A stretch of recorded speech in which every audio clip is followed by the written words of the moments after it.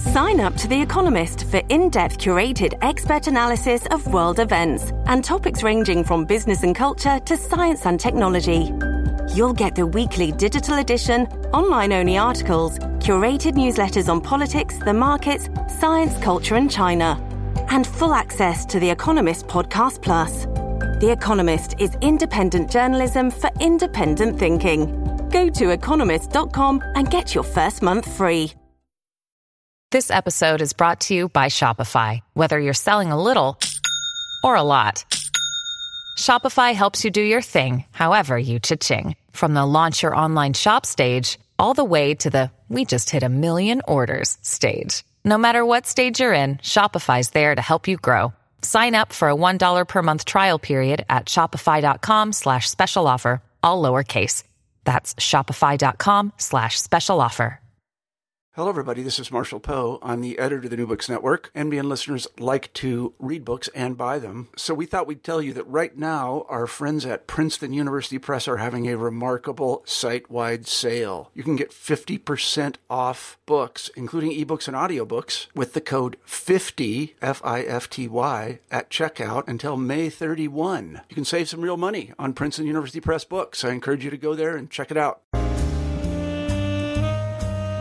Hello, and welcome to the interview series, New Books in African American Studies, where writers and scholars of African American art, life, culture, and sciences discuss their new books. I'm your host, Vershawn Young, and today I had the opportunity to speak with Pierre W. Orliss about his provocative and fascinating new book, The Agony of Masculinity, Race, Gender, and Education in the Age of New Racism and Patriarchy. Orliss' book examines the personal narratives of 50 men of African descent and their relationship to patriarchy, maleness, sexism, racism, and homophobia. What you'll find in this book and in my discussion with Pierre Orliss is something that we all can learn from. Let's listen in. Hi, Pierre. Hi, how are you? Very well. Thanks for asking. Today we're speaking with Pierre W. Orliss, author of The Agony of Masculinity, Race, Gender, and Education in the Age of the New Racism and Patriarchy, published by Peter Lang in 2010. If the title tells readers anything, it alerts us to the psycho-emotional trauma that Black men experience, perhaps across the globe. It further suggests that trying to meet the expectations of masculinity breed rather than reduce the debilitating effects of heteronormativity and compulsory heterosexuality. Orliss brings a unique perspective to the ongoing analysis of gender in our era of the new racism. Like sociologist Patricia Hill Collins, who says the new racism must be understood in gender-specific ways, Orliss posits Black masculinity as the lens through which we can examine racism, sexism, and homophobia. I'm delighted to have Pierre with us to discuss his book. Pierre, will you begin by telling us a bit about yourself? Sure, I'll be happy to. First, let me thank you for giving me the opportunity to talk about my book and, of course, a little bit about myself. I was born in a poor working class family in Haiti. Haiti, as you know, was colonized by France, and we gained our independence in 1804, thanks to the sacrifice of the slaves who were imported from Africa to Haiti. I lived in Haiti up until I was in my early 20s. I then moved to the United States. Now let me back up a little bit. When I was in Haiti, I was what would one call political activist. I remember when I was in high school, I led a movement that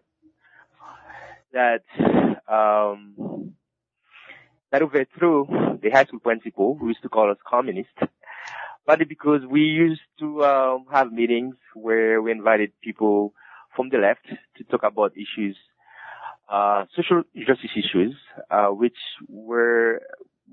the high school principal did not take well. Anyway, I finished high school in Haiti, and I spent about 3 semesters in college. And then I moved to the United States, partly because my older brother was already living here, encouraged me to come here, assuring me that I would make it. In other words, I would be able to have a good education, a good job. So that's the mentality that many immigrants have. In fact, even people want to move to the United States or Europe, always think that if they come here, they will have a better opportunity, which is the case for many, but not all. In any case, when I first came to the U.S., it was at first challenging, both culturally and linguistically. By that, I mean I did not speak English, therefore I had to learn it. Once I felt that I had enough proficiency in the language, I decided to go back to school to finish my bachelor's. Mm-hmm. I did my bachelor's in human services, and I also did a minor in advocacy, human advocacy, thinking that I would go to law school, which in fact I tried, but I realized that law school was not for me. Therefore, I decided to go back to school to earn a master's degree in applied linguistics. Now, before I went back to school to earn my master's in applied linguistics, I worked as a social worker. Mainly, I served elderly folks who needed services to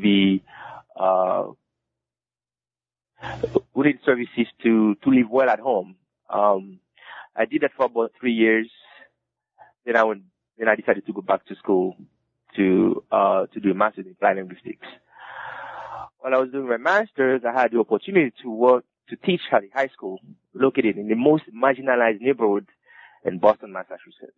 I taught reading, writing, and critical thinking skills to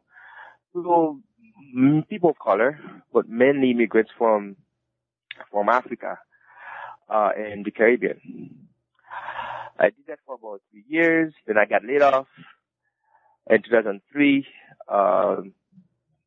So I decided to go back to school again, once more, to pursue a doctorate in education. While I was doing my doctorate, I had the privilege to work with urban school teachers, which was a very positive experience for me because I was able to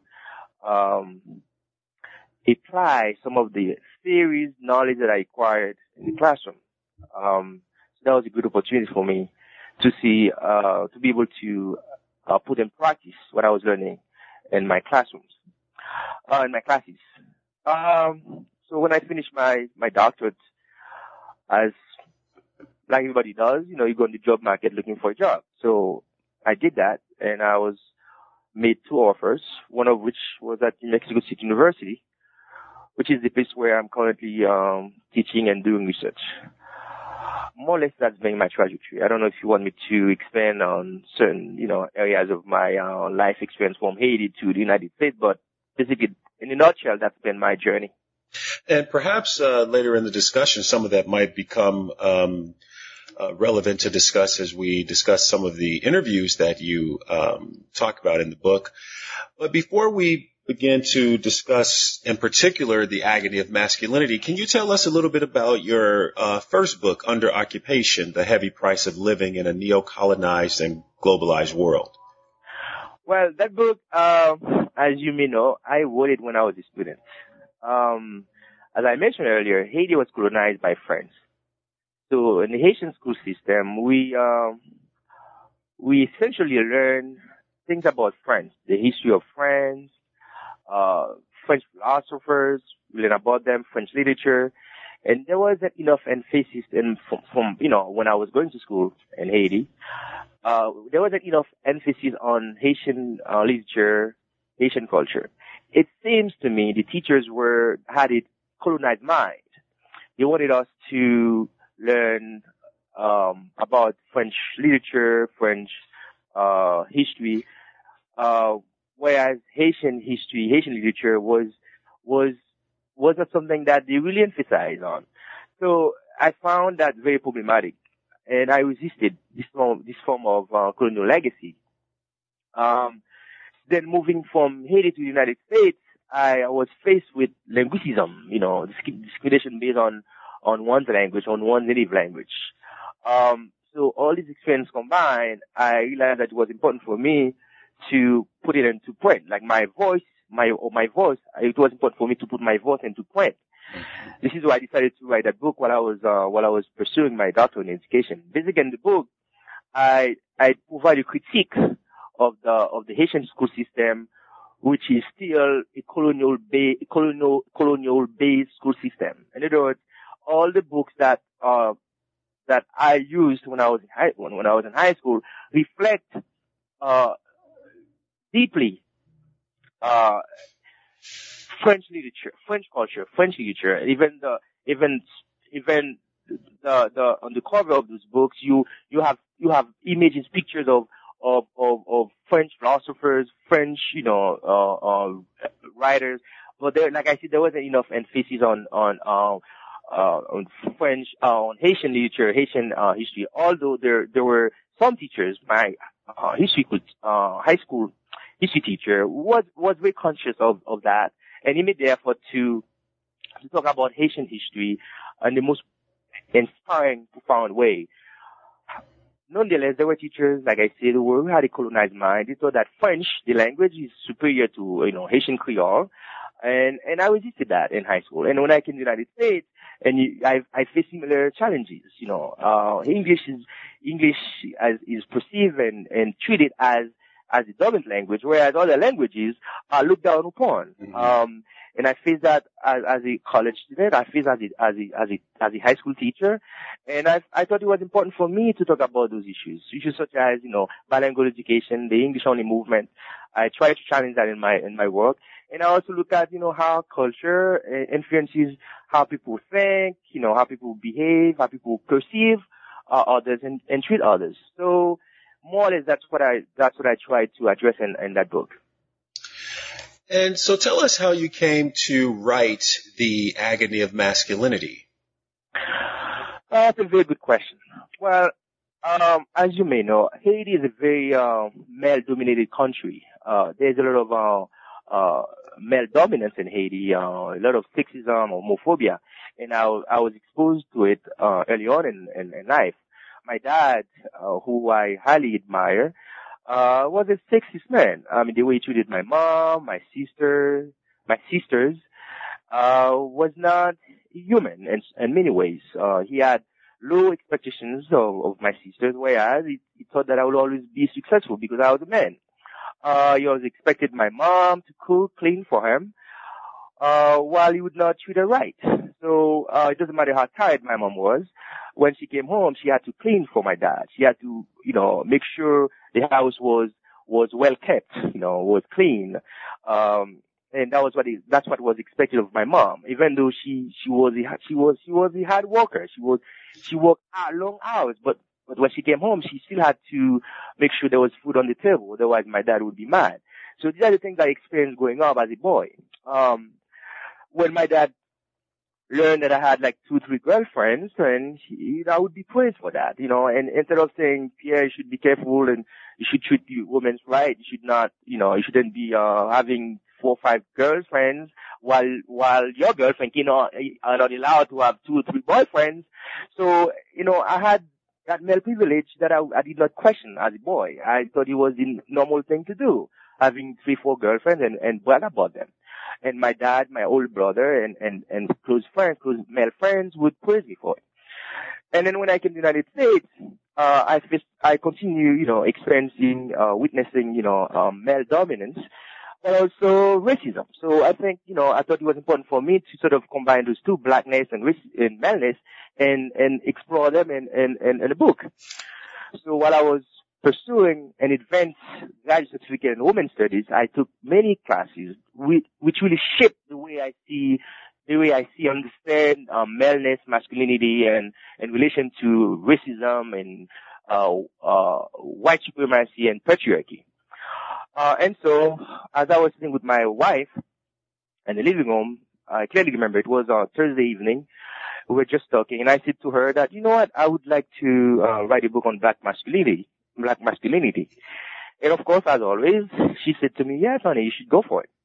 Well, the same night, I started making a list of men that I thought would be interested in participating in the book. So I contacted, friends, classmates, professors, and neighbors, and so I emailed them, and I emailed about 70 men that I knew. And of course, I talked to some of my friends to invite their friends to participate in the book. And about 50 responded positively to my request. They are from, they were from different diverse backgrounds in terms of race, class, gender, and ethnicity. Some of them were university professors, while others were, college dropouts, taxi drivers, street performers, guidance counselors, people who were arrested and jailed for drug trafficking, and some of them were owned street clubs. And I wanted to make sure that my participants, has a different, diverse background and would bring different voices and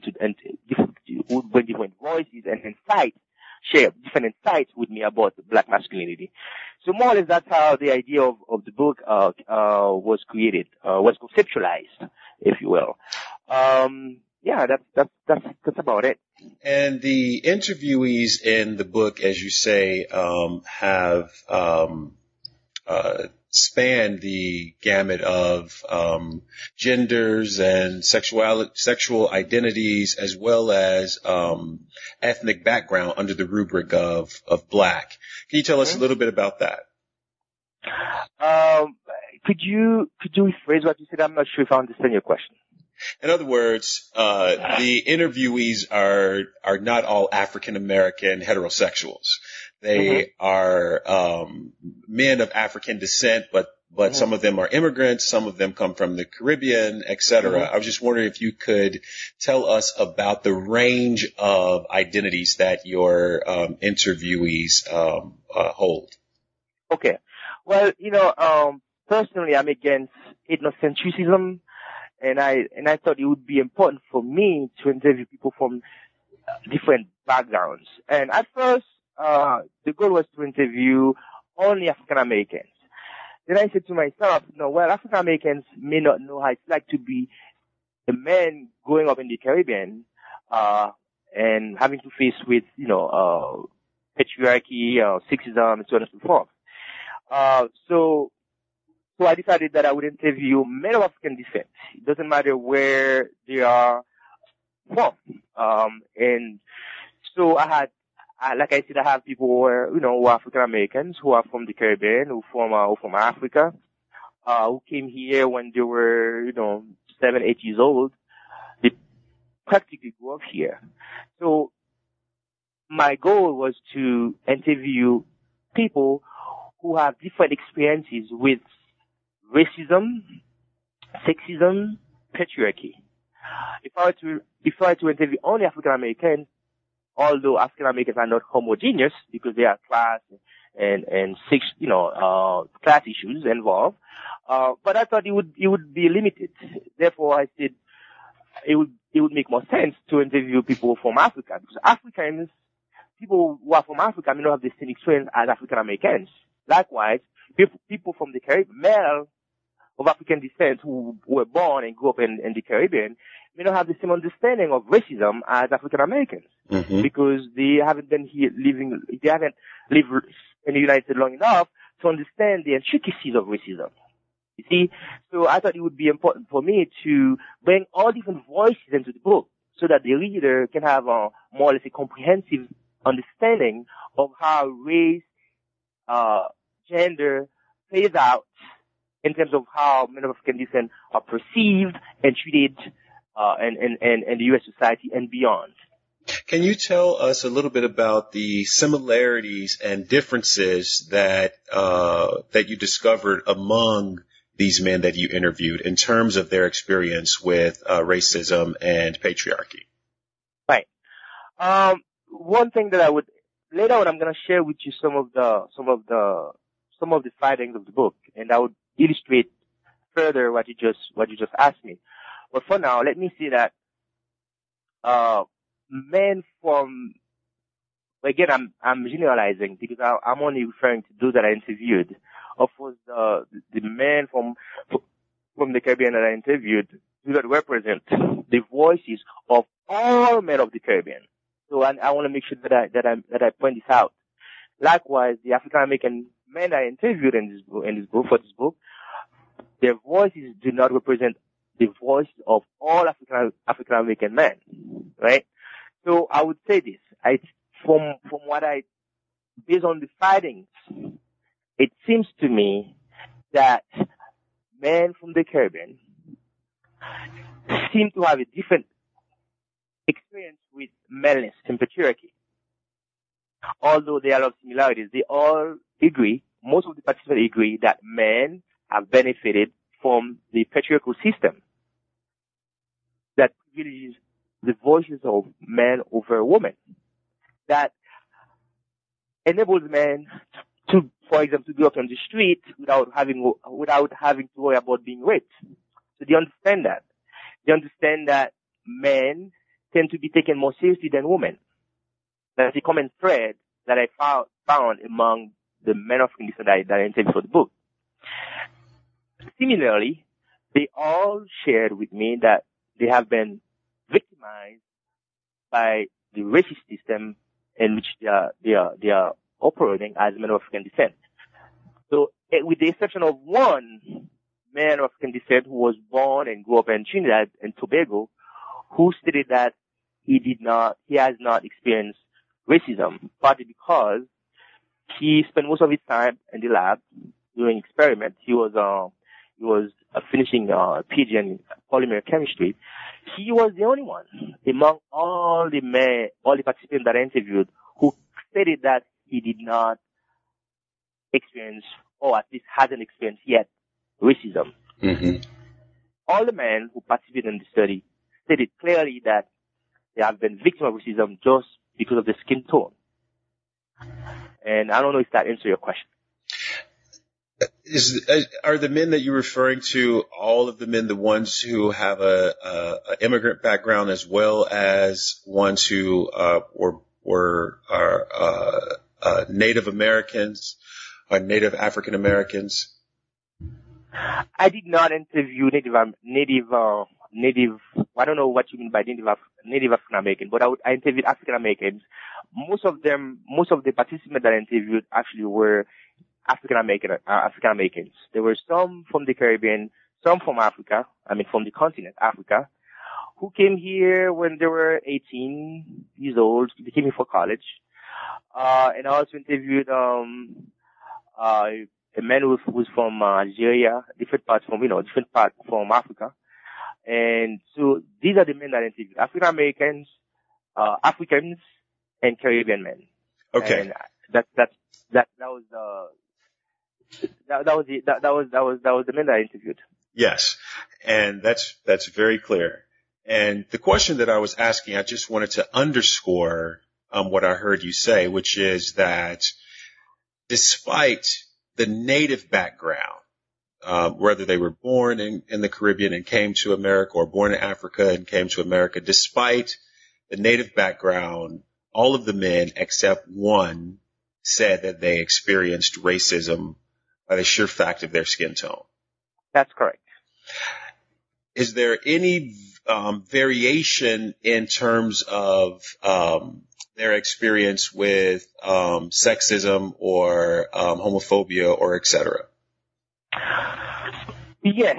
Well, I think there were more similarities than differences when it comes to homophobia. For example, one of the Haitian men I interviewed who was born in Haiti, I believe he came here when he was about 12 years old. He has similar understanding about homophobia as an African American man whose father was African American and mother was Colombian. So, depending on the level of consciousness, I found some of my participants were more sophisticated, were more knowledgeable about the way the patriarchal system operates, whereas some of them seem to be naive. And as it turned out, the participants were more interested in talking about racism than sexism, partly because they did not want to confront their own male privileges. And I've seen a lot of that. When I would begin the conversation talking about, maleness and they would sort of deviate from that conversation and focus on racism because that's what seemed to be they were mostly preoccupied by. So if you were to read the book, you would see that they would even though I wanted to get some insight from them about maleness, about their male privileges, many of them sort of deviated from my question, and they would rather talk about racism, which seemed to be the main concern. Nonetheless, those who did take the time to talk about patriarchy, sexism, they were pretty open about the male privileges. They also referred to the mothers, to their sisters, who they witnessed experiencing sexism, and they were pretty open about it. Like I said, some of them they would just talk a little bit about it and move on to talk about racism. Mm-hmm. Go ahead. Some of the men in the survey questions that you asked them did not openly disclose their sexual identities. Some of them did. Right, that's correct. And I did tell them that when I was doing the interview. I said, you don't have to talk about your sexual preferences if you don't feel comfortable doing so. I gave them the option, with the exception of one man who was clear. I mean, he was clear. He's a transgender man. He was born female, and later on in life, he decided to transition from being female to being male. He was pretty open about his sexuality, but most of the men didn't want to reveal their sexual preferences, and I did not want to stigmatize them. I didn't want to have put them in a situation where they had to see something that they didn't want to say. So I told them right from the beginning, I would like to know how you identify yourself sexually, whether you are bisexual or gay or straight. And those who seem to be straight, they would say I'm straight. Others were sort of ambivalent. They were sort of unclear. They didn't seem to be interested in talking about their sexual preferences. Like I said, they would talk about their male privileges and go on to talk about racism, but it seems to me the question about sexual preferences was a little bit uncomfortable for some of them. Why do you think that is? Well, partly because of the stigma they have about gay, bisexual men, especially bisexual men of African descent. Perhaps they don't want to reveal that. And as you know, there are many men of African descent who are still in the closet because they don't want to come out. They don't want to come out and be stigmatized by their own community of color. And in fact, some of the men talk about that. They see that in the African American community, there's a lot of homophobia.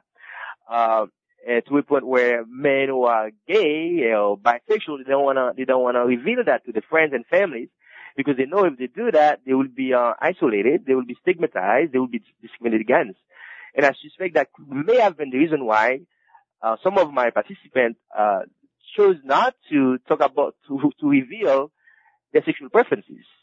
So is it fair to assume that among the interviewers, that the men who were unequivocally heterosexual or straight felt no discomfort in disclosing their sexual identity, but the men who may have been bisexual or homosexual did feel discomfort? Is that a fair assumption? That's correct. That's correct. Is it possible that there were some men who were unequivocally heterosexual, but felt that disclosing that heterosexual identity may in and of itself be perpetuating heteronormativity? In other words, that by asserting their heterosexual identity, they would in some way be participating in patriarchy. That could have been that is a possibility, but based on my observation and my interaction with them, I didn't feel that some of them refused to assert their heterosexual, privileges because of the reason that you just evoked. But I agree with you. There are many men who refuse to say that they are straight because they want to challenge the patriarchal system that expect men to be straight, preferably, able-bodied, Christian, straight, white men. So, although I agree with you what you said, and I'm fully aware of that factor, however, in my finding, I did not discover any men. I didn't have any participant who chose not to talk about their heterosexual privileges, or just because of that reason. I think they simply did not. I suspect those who decided not to talk about that could have been bisexual, and refused to reveal it. That would be my hypothesis. Mm-hmm. Again, I don't have any evidence to support that. Although there are, of course, men who disclose their sexual identities across the range as bisexual or homosexual and straight among the interviewees. I just want to make that clear for the readers. That's correct. What was some of the surprises? Was there anything surprising about what you found in these interviews? Yes, there was one instance. I interviewed a man who was born and grew up in Puerto Rico. He identified himself as Afro-Puerto Rican, and he shared with me that in Puerto Rico, it's okay to be gay if you are a white Puerto Rican, or the way whiteness is being constructed in Puerto Rico. It's okay, but if you are an Afro-Puerto Rican, it's a stigma. So it's harder for Afro-Puerto Ricans to reveal their sexual preferences. If they are gay or bisexual, it's harder for them to come out of the closet than it is for Puerto Ricans who are identified as white. I thought that was interesting. I wasn't fully surprised by it, but I thought it was interesting, and that is happening in Puerto Rico. So you see how race and sexuality and gender sort of play out, right? And are intersected, right? And that's, to me, that was a very interesting discovery, in my research. I did not expect him to share that with me, partly because, I don't know if he's bisexual. He never revealed his sexuality to me. He talked mostly about, how, he's been discriminated against, in the U.S. by virtue of being Afro-Puerto Rican, and even went on to say that he's been discriminated against by his own people, and unfortunately I did not get him to expand on that. But essentially what he said, he's been mostly supported by white Americans than people from his own native land. But what I found interesting in his statement was that Afro-Puerto Ricans in Puerto Rico tend to have a harder time coming out of the closet than particular men who are identified as white. So after reading the book and coming across that example, as well as some others among the interviews, I came up with a hypothesis that I'd like for you to respond to. Sure. It seemed as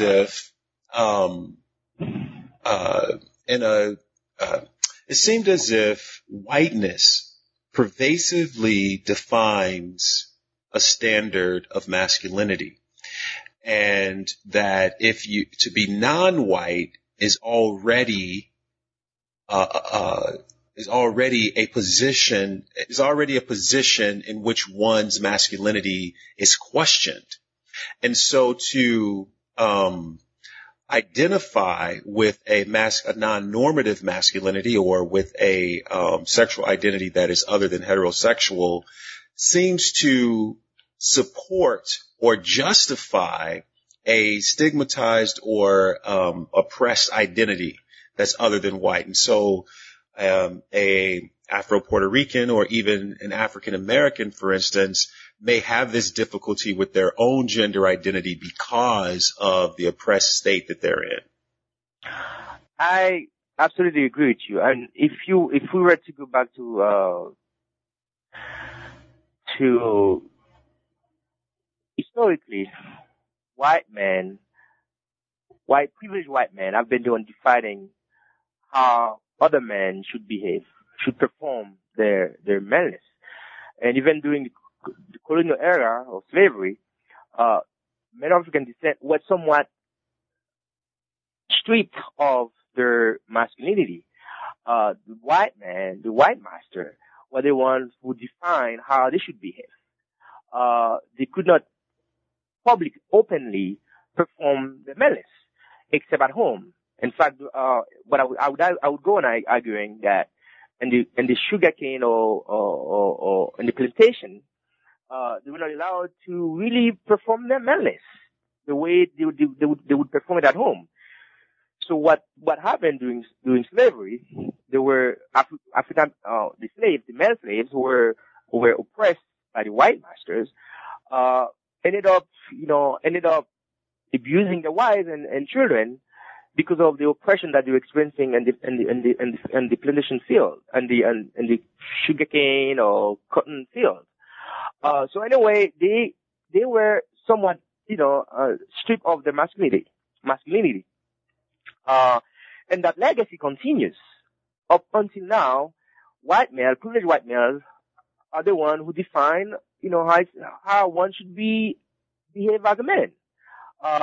So I'm not surprised that, Afro, Puerto Ricans or people of African descent, are conditioned to perform the maleness based on the standard that's been set by the white man. And when I say white man, I'm referring to privileged white men, because we know class also shapes or informs how a man behaves. So I'm not referring to poor white men, I'm referring to privileged white men. So this is a model many men of African descent have been somehow forced to adopt, to emulate. And if you look at all the major Hollywood movies, what type of masculinity that's being displayed in these movies? It's a white, middle class form of masculinity. You see, it's very pervasive. It's very pervasive, and by being exposed to this type of misrepresentation of male performance by men of African descent, we have learned that to be accepted as a man, we have to perform the type of masculinity that's been set for us by privileged white males. So I'm not really surprised at all that we, as men of African descent, have the tendency to perform a type of masculinity that reflects the white way, if I can put it that way, of behaving, a white male way of behaving, of acting, of even speaking, for that matter. So it's not surprising at all to me as a researcher. But doing the research confirmed some of what I've thought, believed even before I did the research. Mm-hmm. And of course there were surprises, and it did not occur to me that Afro Puerto Ricans are being oppressed. I'm referring to those who are gay or bisexual are being oppressed because they cannot come out, because a black man cannot be gay, a black man cannot be bisexual. That's taboo. But a white man can be. So it's a colonial legacy that we are still being a victim of. Mm-hmm. Can you read to us a passage from the book? Sure, I'll be happy to. The story of the 50 men involved. Again, I'm just gonna read some of the narratives, some of the quotes, and then I will make a concluding remark if you don't mind. The story of the 50 men involved in my study illuminate how they have been taught to perform the maleness, often in oppressive and destructive ways against women, other men, and themselves. Directly or indirectly, the performance of the maleness has not only been oppressive to women and men, but also contributed to maintain the patriarchal system. As a case in point, a 30-year-old man of African descent who claimed to be highly educated repeatedly said that women are soft and weaker than men, and that they should obey their husband, stay at home and take care of the children, clean the house and cook. A significant number of men who took part in the study shared this view. Another equally important fact that is worth noting here is that the story of nearly 99% of the participants reflect the high degree to which many of them have faced and endured the harmful effects of racism and white supremacy. Many of them lamented the fact that they have been discriminated against because of their racial and ethnic backgrounds. Likewise, they talk about their experience with maleness. For example, one of the men who was 60 years old, is African American, and he was a guidance counselor for over 20 years. Burst into tears while he was talking about his mother. He also lamented the fact that he did not have an emotional connection with his father until his father died. He stated, and I quote, "My dad was a hard worker. I witnessed how angry he got when he was talking about his job, but he did not allow me to know him as my dad. He was just behaving like a man when I tried to approach him and talk to him. I wish I got to know him. I know he was a good man, but he never showed his emotions in front of us.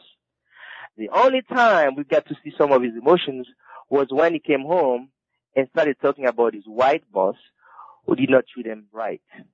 End of quote. Similarly, Joseph, which is a pseudonym, a 27-year-old man who was born in Haiti but grew up in the United States, expressed disappointment about his authoritarian Haitian father who spent more time disciplining his children than building a good relationship with them. He stated that at work, his father earned the reputation of being a friendly, warm, and funny person. However, at home, he was a very different person. Emotionally, he was completely detached from him, his brothers, and his sisters. He did not feel personally connected to his father until his parents were divorced. Joseph told his stories in the following terms, and I quote, "My dad was a very violent guy. In his mind, what he had to do to be a good father is to be disciplinarian by hitting us and by being mean and tough, so on and so forth. So I experienced him as very distant and disconnected from me, my mother, my brothers, and sisters." End quote. Similar to Joseph, Tom, whose African-American father died when he was 5 years old, complained that he did not feel that his white Colombian mother understood the racial prejudice and racism that he faced while he was a high school student. He therefore had to rely on his older cousin for support and counseling. However, his experience with his cousin was not pleasant. Often, his cousin forced him to get into fights so he could prove his maleness. The message that he constantly received from his older cousin was that, as a boy, he had to be tough and cannot be a punk or a sissy. Tom expressed his frustration in these terms, and I quote, "My Colombian mother was brought to the States, so she had a sort of understanding of how race plays out in the U.S. system, but she did not really understand the intricacies of racism. So there were times when I came home and I explained to her that at school there were teachers that did not expect much of me. Even I explained that to her, she never fully understood what was going on. My cousin would tell me what I needed to do was to man up. He was sort of my immediate role model. He was about 5 years older than me, so he was the one that said, and I quote, "This is what you need to do, man up." End of the quote. Like Tom and Joseph, another African-American man in his mid-20s at the time, felt that he was expected to be tough and behave like a real boy. That is, repress his emotions. He was expected to show interest in sports, so he would not be called a sissy.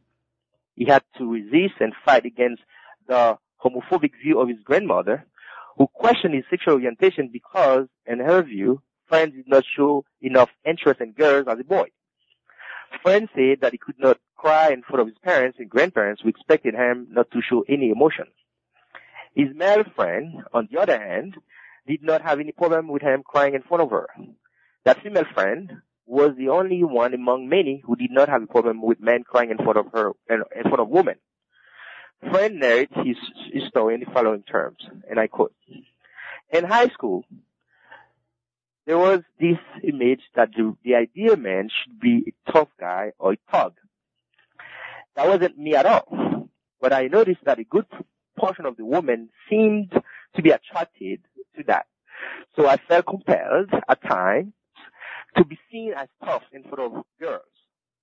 Thinking back to the first time I cried in front of a girl I liked, I have to say I appreciate her for supporting me and not reverting to the stereotypes of boys don't cry. Since that point, I no longer have the anxiety of crying in front of women who I have intimate relationship with. Although when I do it, it seems to make some of them react in surprising ways because they haven't seen that much in their lives. So most of the participants felt that they had to perform a certain type of maleness in order to meet the expectation of their friends, family members, and people in their community. Some argue that because they are black, people expect more of a male performance of them.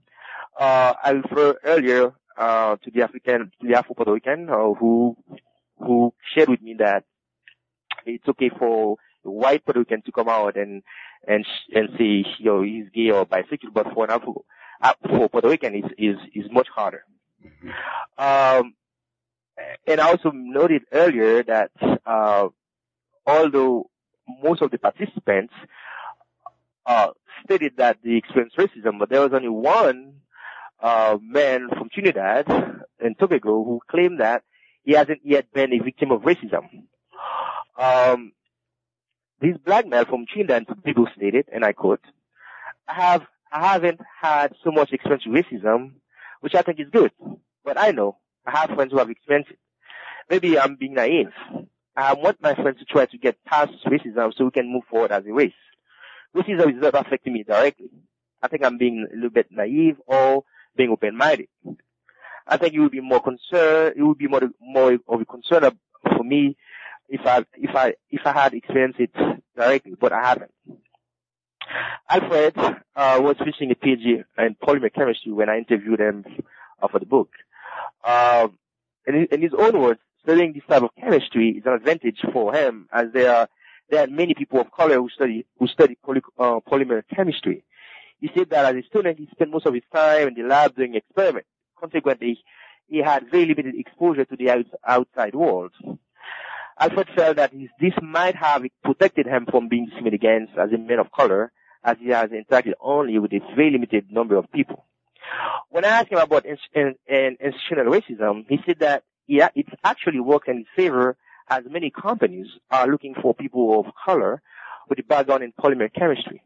Alfred said, and I quote, actually, institutional racism works in my favor, being a black chemist specializing in polymer chemistry. Some of these companies are actually looking to hire black polymer chemists because we are in demand. So it actually works in my favor, although I would rather be hired on the basis of my skill and my experience, not because I'm a black chemist. Again, personally, I haven't experienced racism. Thankfully, I haven't been exposed to it, but that doesn't mean in the future I would not be. If that happens in the future, I'll try to remain open-minded and try to look at the situation objectively. Racism institutionally helps me, but it shouldn't, but it does. Individually, I haven't had too much experience with racism. End of the quote. So these are the quotes that I figured I would share with you, although there are many more, but I figured I would end there. That's excellent. Thank you so much. Can you tell us what you're working on now?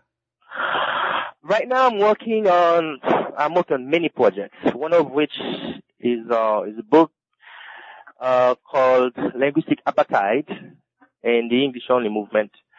And in this book, I'm looking at how, from the colonial era until now, how Western countries have tried to silence other languages in other cultures to give primacy to dominant languages such as English, French, and obviously those two, French and English. And we have continued to witness the colonial legacy, as mentioned earlier. During slavery, many languages, many dialects, if you want to put it that way, were wiped out because the colonizers wanted to impose their own languages, their own cultures on the colonized. And with the English-only movement in the United States, we have continued to witness a new form of colonization as far as language and linguistic and cultural issues are concerned. And that's what I'm trying to do in this book. I'm trying to make a point saying that the fact that we are living in the so-called post-colonial era doesn't mean issues that colonized people faced during colonization are gone. We are still facing cultural, linguistic, oppression by those who are in power. And that's one project. The other project, I'm doing a book on Edward Said. I'm looking at how the legacy of Edward Said has continued to influence the work of many young scholars like myself. I think Edward Said's work is relevant and it always will be as long as we have U.S. imperialism, as long as we have Islamophobia, as long as the rest, by the rest, I'm referring to third world countries, are being looked down upon by the West. So Edward Said's work, like Frantz Fanon's work, will always be relevant. So those are the two projects among many that I'm working on. Thank you so much, Pierre, for joining us on New Books in African American Studies. You're welcome, sir.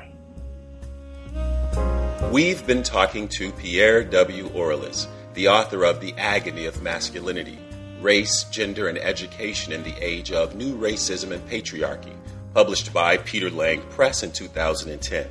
I hope you enjoyed our discussion, and I hope you will return and listen to others on New Books in African American Studies.